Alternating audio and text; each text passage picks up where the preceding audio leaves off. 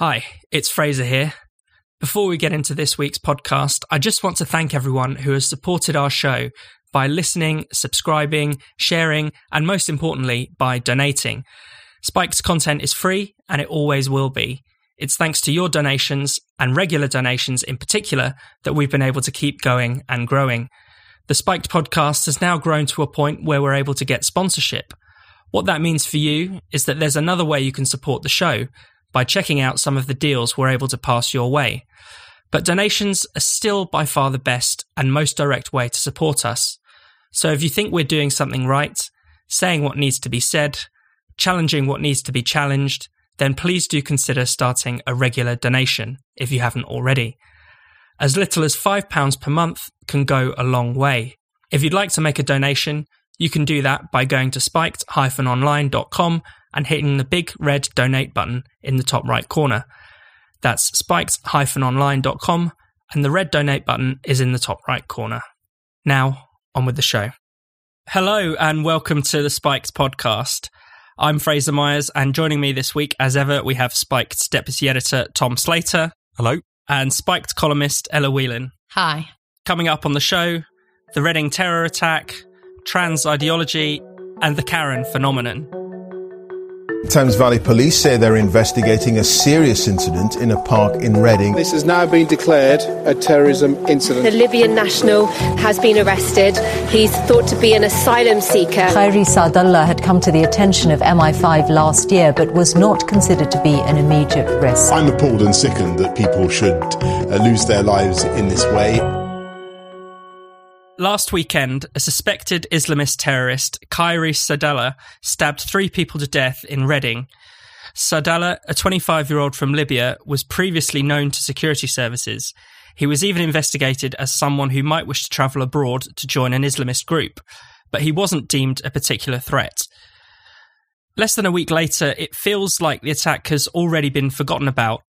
Reading was just the latest in a long line of Islamist terror attacks, which have now taken the lives of 40 people in the past 5 years. Over 300 people have been killed in Europe by Islamist attacks over the same period. But there seems to be a real reluctance to grapple properly with the issue. Tom, you've written a bit about Reading this week. What are your thoughts? Well, I think just picking up on what you said in the introduction, what is most striking, we're recording this 5 days after the attack, how quickly it's fallen off the agenda. How quickly a suspected Islamist terrorist murdering 3 people in cold blood, injuring 3 more, is almost just like a kind of second or a third story by this point.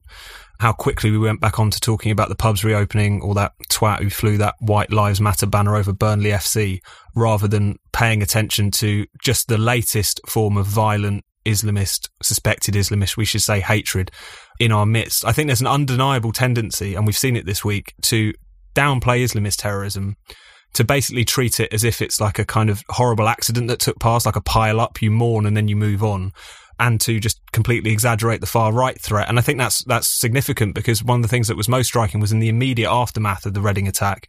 You saw this very strange thing that happened on Twitter with Ash Sarkar from Novara Media posting an entirely innocuous photo of her eating an ice lolly. Far-right nutcases went after her, sent her death threats, loads of right-wing snowflakes claiming with no basis that she was, mocking the dead, etc. And then wave after wave of solidarity you saw expressed to her for having to have gone through that. Now, on the one hand, her treatment was appalling, but at the same time, you couldn't help but notice that the level of concern being expressed about this particular incident online seemed to far outweigh any kind of solidarity being expressed to the slain men in question and their families. And I think this is a pattern. As you say, there is constant talk about the threat of the far right in recent years. There's been, even the Metropolitan Police and the government have put far more emphasis on this as a threat, despite the fact it doesn't materialise actually into killings on our streets. And I'm not saying for a second that we should be blasé about the threat posed by the far right, but what I think is so striking, and I think we've seen it this week as well, is that there are plenty of people who are surprisingly blasé about the threat posed by Islamist terrorism. There's complicated reasons for that, but I still think it's pretty ghoulish, and also seems to me to make us far less likely of being able to root out this very violent form of hatred that seems to exist in our midst. Ella? Yeah, I'm really quite shocked about the fact that there hasn't been more outrage by, not just the attack, but also the fact that this guy was known to the authorities, was both radicalized and severely mentally ill, and very clearly needed to be watched by someone, monitored by someone. And it's almost exactly the same as the Usman Khan case in London Bridge in 2019. Again, known to the authorities for one reason or another, be it sort of oversight or just bad process, was allowed out and then committed an atrocity. And why isn't the news full of outrage at why we are not being protected by the people in the institutions that claim they're there to protect us? I mean, this is really serious. Why are people like this slipping through the cracks? And because of either their own mental health issues or the fact that they've been exposed to serious kind of radicalized material, are going out to kill people. I mean, just that on its own should make the front pages day after day after day. But as Tom says, I mean, partly because there's so much else going on in the world and we see him obsessed by certain news stories over others. And not least, we've had this strange situation in which an important issue like racism has overtaken, the issue of a global pandemic. You can understand why focus might not be, directly on an issue like this, but really the fact that it took just a matter of days for it to slip into the kind of back pages of the newspapers show that there's something going on. As depressing as it sounds, I think it might be that we've sort of almost become used to this. That's kind of one explanation I can think for it, that Islamist terror attacks have sort of not become the norm, but we kind of expect them. And that's a really bad thing because they're absolutely not the norm. And, despite the fact that we're talking about other things, this issue of Islamist radicalization on British soil with people who live and were born in Britain is still very much a problem. If you look at I'm worried about the far right in some aspects. I think that the more we censor certain views, the more we demonize certain views, the more we're pushing people to a, perhaps not radicalized, but certainly a more pernicious form of right-wing thought than I would like.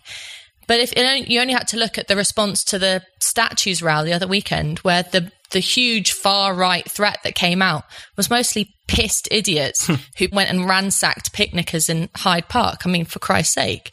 So, we need to prioritize things here, actually, and say that just because there's a lot going on in the world doesn't mean that a terror attack, which, is actually really complicated, in which it happens just after the protesters and the 3 people who die are gay men. There's so much going on there that hasn't really been unpicked.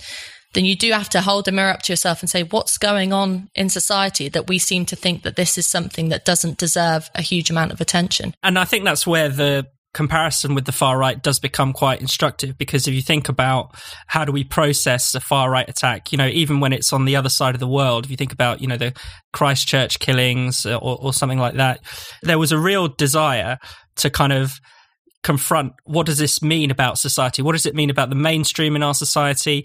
Sometimes it went a bit too far by blaming essentially right-wing columnists that people didn't like was for some reason implicated in this horrendous attack. But in this one, there's essentially nothing. There's no questioning of anything. There's some good reporting on it, but there's not much commentary. There's not much desire to get to the root of it. And, it reminds me of the fact that it's clear that people are just far less interested in Islamist terror. People are less interested in the victims. They don't seem to carry the same kind of moral weight. And obviously, there is a kind of fear in a lot of people that it might be seen as Islamophobic to even discuss, Islamist terror attacks. But to be honest, that is the ultimate kind of bigotry of low expectations. Of course, Muslims in Britain do not support Islamist terror and are probably as frightened by it as anyone else. If you took a global view of Islamist terror, Muslims are among the most affected by it. It's Muslim majority countries where these things are happening and where people are suffering. So the fact that I think people feel this reluctance to discuss it is completely bizarre. And in many ways, it's kind of morally depraved. We need to get to the bottom of this. Tom, did you want to come in? Yeah, no, I think it is morally depraved, because I think what you're seeing from a lot of people on the left, but even the kind of mainstream liberal left, is that they place their narrative ahead of human life at this point in relation to actually rooting out these problems, because they're so wedded to this idea that the violent far right is definitely on the march in Britain, that's being ginned up by Boris Johnson and Brexit and various other things, that it's spilling over from mainstream commentators that they happen to dislike on other grounds. They downplay the threat of Islamist extremism. It's also exacerbated by the fact that, as you say, they have this incredibly patronising approach, which is that if you even try and grasp this nettle, you're either going to upset Muslims as if to treat them all as extremists, which seems to me to be the opposite of what they claim to be saying, or you're going to just inspire more animus from the white working class population, and you're going to get more and more attacks. But that's such a depraved response, and there is just fundamentally no comparison between the threat of these two things. You know, you've pointed it out in your intro. You know, prior to this Reading attack, because we don't really know all the details of it yet, but, you know, 37 people killed in Islamist attacks over the past 5 years, 2 people killed in far right attacks. Those two attacks are things that we should talk about, we should reckon with. There is a rise in far-right activity. You can see that in referrals to the Prevent scheme. You can even see that in the proportion of people in prison for terrorism offences that are far-right related, but it's still a tiny proportion. And I just find it really quite shocking that people, particularly on the left, seem entirely disinterested in Islamism when, frankly, it is the most threatening, organised and bloody form of fascism, if we want to call it, that actually exists in society today. Their inability to confront it, I think, is shameful, even though the reasons for it are ones that we can all recognise. Ella, do you want to make a final point? I mean, ignoring this incident that happened in Reading is going to have bad consequences. And I mean, Tom's just said, you know, it is depraved and a very, you know, patronising but insulting view that, you know, if you react the wrong way to this, then you're going to create a far-right surge. That's not what I'm trying to say, but immediately after, you had the White Lives Matter idiotic banner that was flown at Burnley. But there was a sort of serious thing in there, which was, you can understand how some people would come to the conclusion of, you have a righteous global outpouring of rage at the murder of one black man by police. And then separately, you have this rather silent response to the murder of 3 white men by a terrorist. And you can see how, without talking about it, people might come to the conclusion of, well, you know, screw this, no one thinks white lives matter. And then they go down the kind of the mirror image of the identity politics route with going along with this whole, you know, racism against whites and all that kind of dark and muddy area. And actually, if you just gave these things the attention that they needed and said, what's really going on here? No, this terror attack wasn't related to the Black Lives Matter protests. They finished 2 hours early. This guy was radicalized. What's going on there? Remember that discussion that we were having about radicalization, you know, 6 months ago before the world got turned upside down.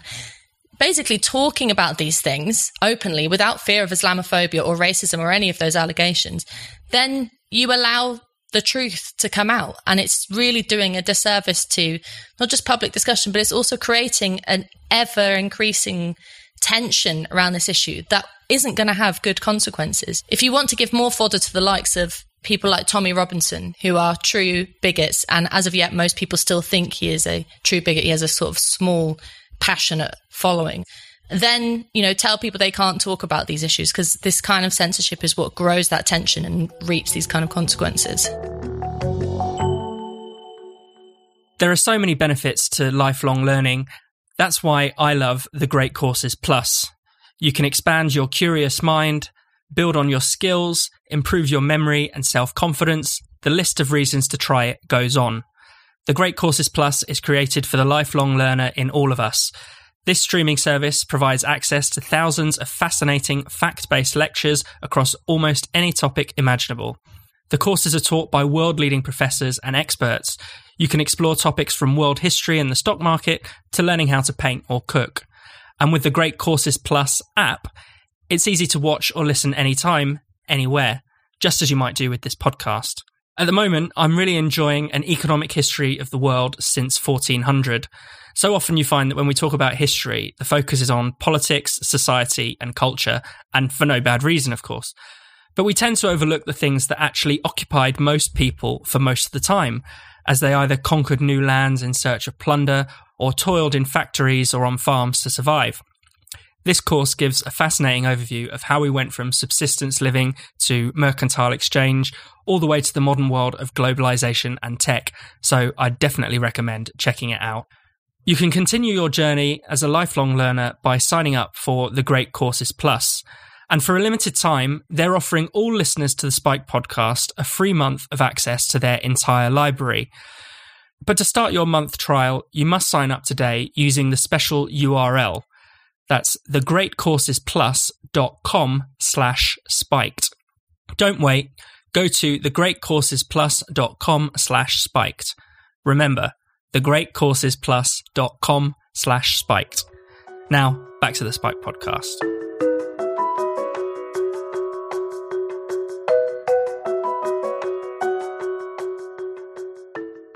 Over the past few years, there's been a long and drawn-out conflict over proposed changes to the Gender Recognition Act, which would allow transgender people to self-identify as their chosen gender in law. On the one side, you've had trans activists demanding self-identification. On the other, you've had mostly feminists concerned about women's spaces. These proposals have now been shelved by the government, but the ideas that led to the proposal are still widespread, perhaps not among the public at large, but in institutions from the police and prisons to schools and the health service. Joanna Williams is joining us down the line to talk a bit about this. Joanna is a Spiked columnist and is also the author of a new book, which is free to download, called The Corrosive Impact of Transgender Ideology. Joanna, first of all, can you tell us a bit about what provoked you to write this book? So there's been a very heated and very protracted debate, as you've indicated, Fraser, between feminists, mainly on the one hand, and transgender activists on the other hand. And I'd be very cautious to draw a distinction between lots of transgender people who, it seems to me, just want to get on with their lives quite happily and are not really looking to turn their lifestyle into a political statement, and a group of activists, many of whom are not transgender, who have sought to make political cause and in the process erode lots of women's rights that have been hard won over many years. And yeah, like I said, the whole thing's become really horrible and heated, and it's become very pernicious, I think, in many of the major institutions in our society, in lots of media outlets, in schools, which particularly concerns me. I think it does threaten, like I say, some very hard-won rights. Let's talk a little bit about schools then at first. I mean, there is the kind of phenomenon of transgender children. How widespread is that, and how are institutions responding to it? Well, I think we need to be very careful not to overstate the case here. It's not the case that en masse children up and down the country are opting to change their gender, but it's certainly a growing phenomenon. And the thing that really concerns me is the element of contagion. You get clusters of girls in certain geographical areas or certain schools where transgender becomes almost catching, if you like. There's lots of discussion about whether girls are groomed through social media, or the role of PSHE lessons, for example, in encouraging children to question their gender identity, perhaps at an age where they're so young they are not even confident about whether they are a boy or a girl to begin with, and already they're told that this is something that's optional, something that they can begin to question. So my view is that there is no such thing as a child who's born transgender. No child emerges, or baby emerges into the world having a brain that has a separate gender identity to the baby's biological sex. This is a completely arbitrary, socially constructed category. This is something that children pick up from the adults in their lives. And I think it can be really pernicious. And we've seen most recently a number of our young women, very, very brave young women, coming out and saying that they regretted going down the process of transitioning, that they now realise that they are actually women and they're lesbians, and they're very happy being female lesbians, but had been led by various processes to think that they were transgender, and they were not happy about that. Ella?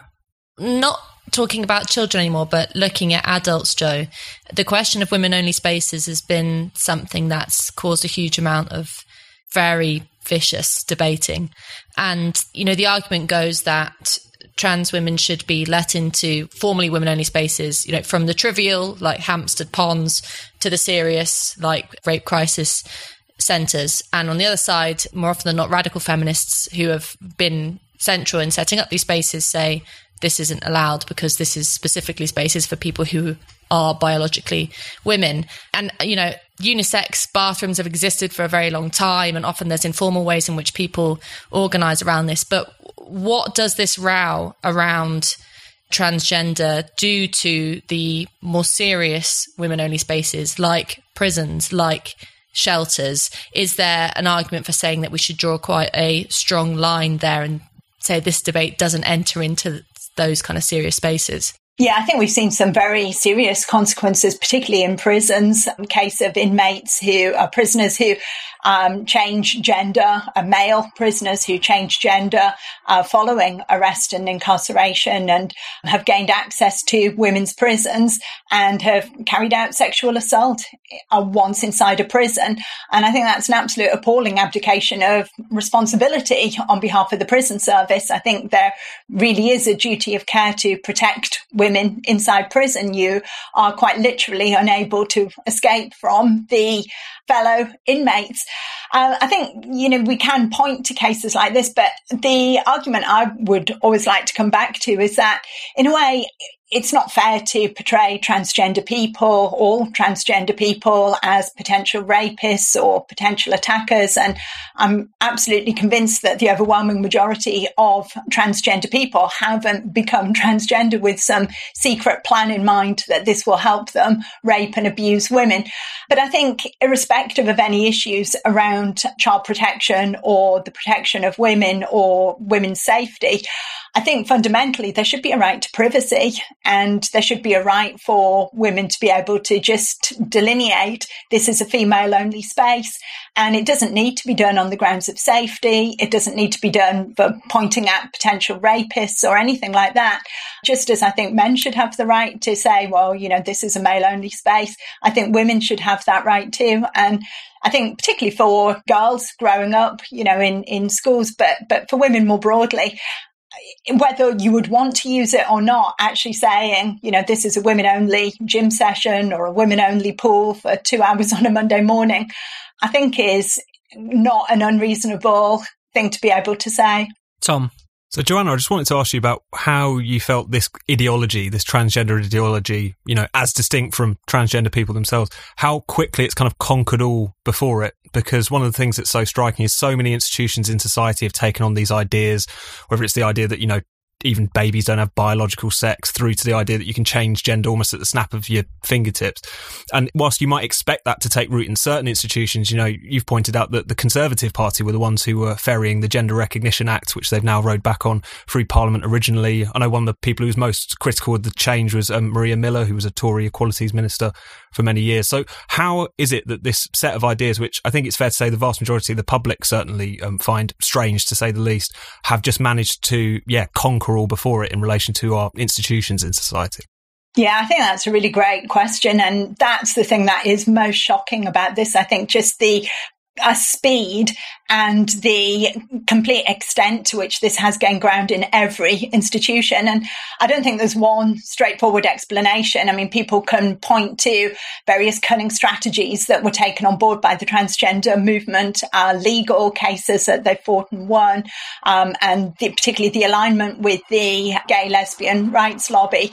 But I think more to the point, you have to actually look at what it says about these institutions themselves. So particularly the Conservative Party, for example, why was the Conservative Party so quick to roll over and just give ground and go along with all of this?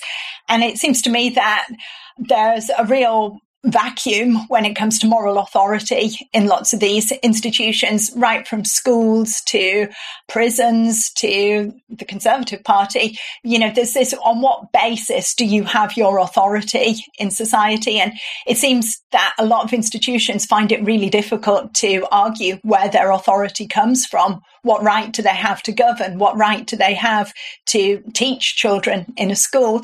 And in that vacuum then comes the transgender rights movement with this ready-made victim cohort, and advocating on behalf of this community of victims becomes a way of actually gaining some moral authority for yourself. I think particularly in relation to the Conservative Party, I think the history of Clause 28, I think they've kind of been so fearful of having that pointed out to them that they've almost preempted any arguments that may come from the trans movement and gone and kind of done double what may have been expected. Again, I think this is very unhelpful for actually for transgender individuals, but this constant victim status that's reiterated again and again, particularly when you talk about transgender children, the word that's used most frequently is suicide. And it's this moral threat to parents. If you don't accept that your child is transgender, your child will commit suicide, your child will be dead within a year, which is a really appalling thing to say to parents. But that victim status then really kind of lends weight to institutions to assume the moral authority of acting on behalf of this group. Have you always wanted to visit a different country but didn't want to feel like an outsider because you didn't know the language?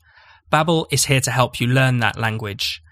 I've been testing out my beginner Spanish with the iPhone app in case I ever get to have a post-lockdown holiday in the sun this summer, and it's been really fun.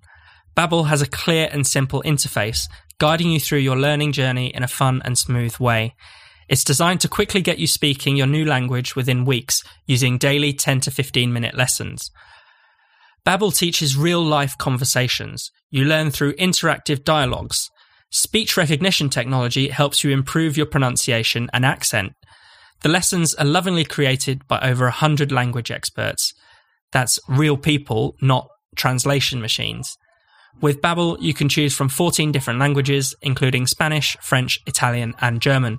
The teaching method has been proven to be effective across multiple studies. Babbel is available as an app or online, and your progress will be synced across all your devices if you want to switch between the two. So try Babbel today. Just go to babbel.co.uk or download the app for free. That's Babbel, BABBEL.co.uk, or download the app to try for free. Babbel. Learn a new language and make it your own.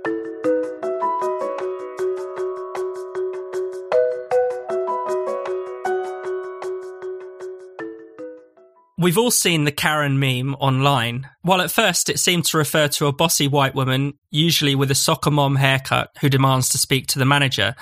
But now the meme has spiraled out of control, with social media users looking to expose so-called Karens for racism. This week, when a white woman flipped off a driver called Carlos Dillard, he followed her home and started filming her. Clearly in distress, she broke down in tears and tried to cover up her face and her license plate, saying, "He wants to say I'm a Karen." She was right. The video has been viewed millions of times, and Twitter users have tried to track her down. Dillard, the man who filmed the encounter, has filmed a number of Karens and even sells T-shirts related to his pursuits. So, has the Karen bashing gone too far, Ella? This is such a weird video, because when I was first reading the commentary around it, really I could only find out is that she'd, as Americans say, flipped him the bird. And so I thought, they're having this scale of altercation and all she did was give him the middle finger. What's gone on here? So your first thought is, this is much bigger than this video. Surely something else has gone on. And then, there's this allegation that she used the N-word against him. But really, there's not a huge amount going on here. And the really damaging thing about it is that it's perfect evidence of this sort of growing trend for people to escalate things on social media after the fact. And, the very act of filming this altercation, rather than just having it out one-on-one together, the desire behind Carlos was to shame this woman online. It wasn't to teach her a lesson at the time. It wasn't to stop her from being racist. It was to wreck her life for this one alleged incident. And that's really terrible. I remember writing a column for Spiked about a different filmed incident between a black man who was walking in the Ramble and a white woman with a dog, now infamous because it happened within hours of George Floyd's killing. And in that incident, you can say that it was lucky that there was a camera involved in some ways, because it revealed the prejudice of this woman trying to weaponize the police against this black man. But again, in that video, leaving aside the racist elements of it, there was a sense of, why are you filming someone for walking their dog in the park? I'm just very uncomfortable with this trend of using video footage to shame people. And, Brendan O'Neill has written a column for Spike this week talking about the fact that this is usually directed towards women. And the phenomenon of Karens, being like, a whingy woman with a certain haircut who goes up and asks you to speak to the manager, often has a very kind of sneering tone attached to it. And while we can sort of laugh at memes on Instagram and a lot of it is flippant, there's a nasty undertone to this, which is basically saying that there are women in America who should be written off. People then wonder why there's big surges of white middle-class women voting for Trump. I mean, it's an incredibly ugly situation that the key point is doesn't do anything to fight racism. In fact, it's rather embarrassing for all parties involved. Tom?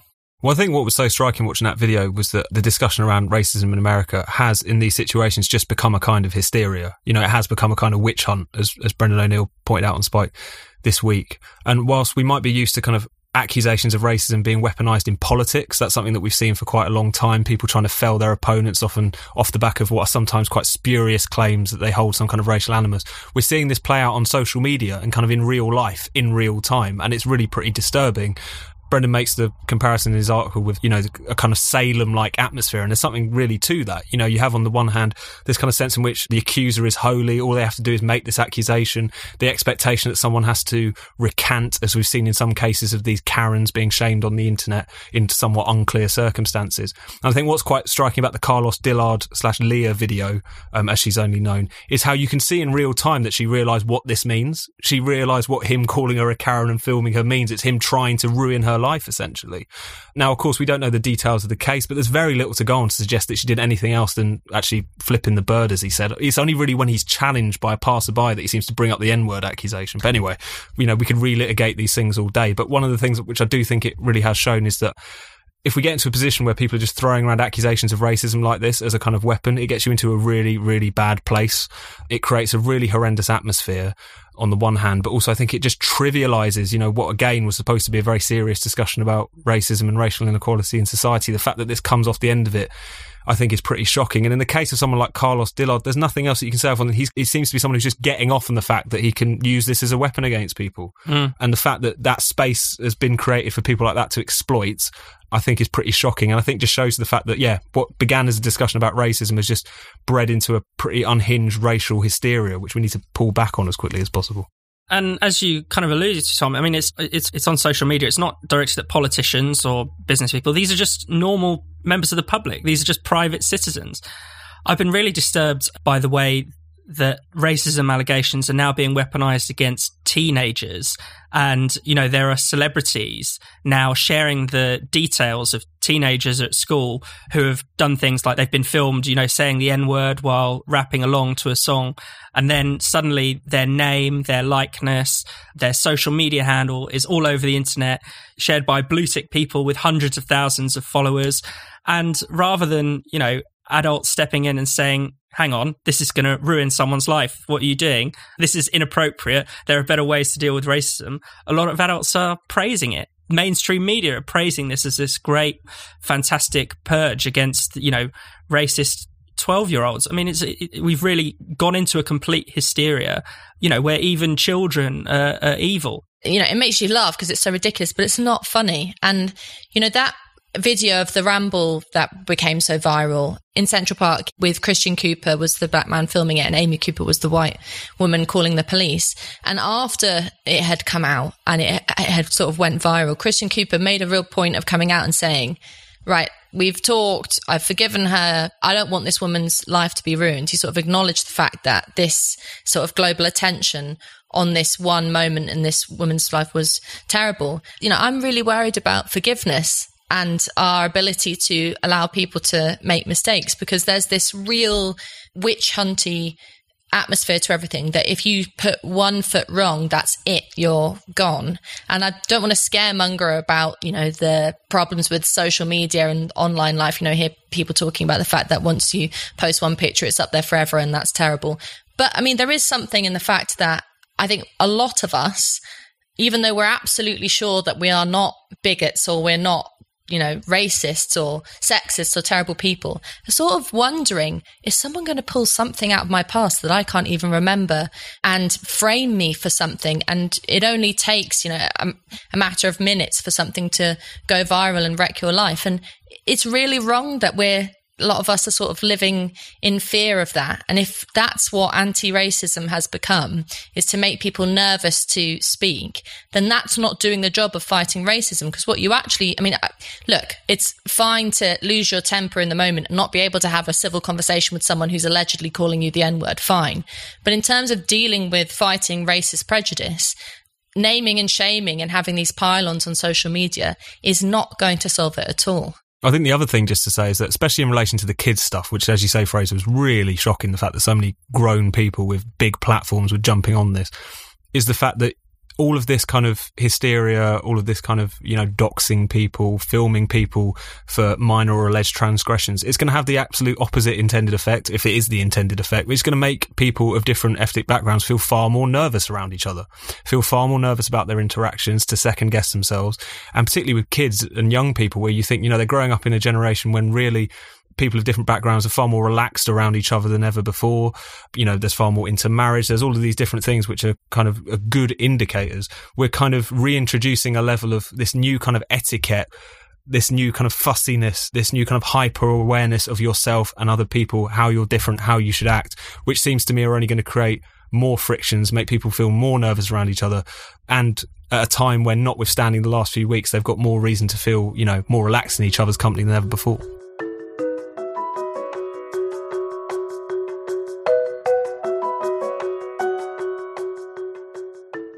You've been listening to the Spiked podcast.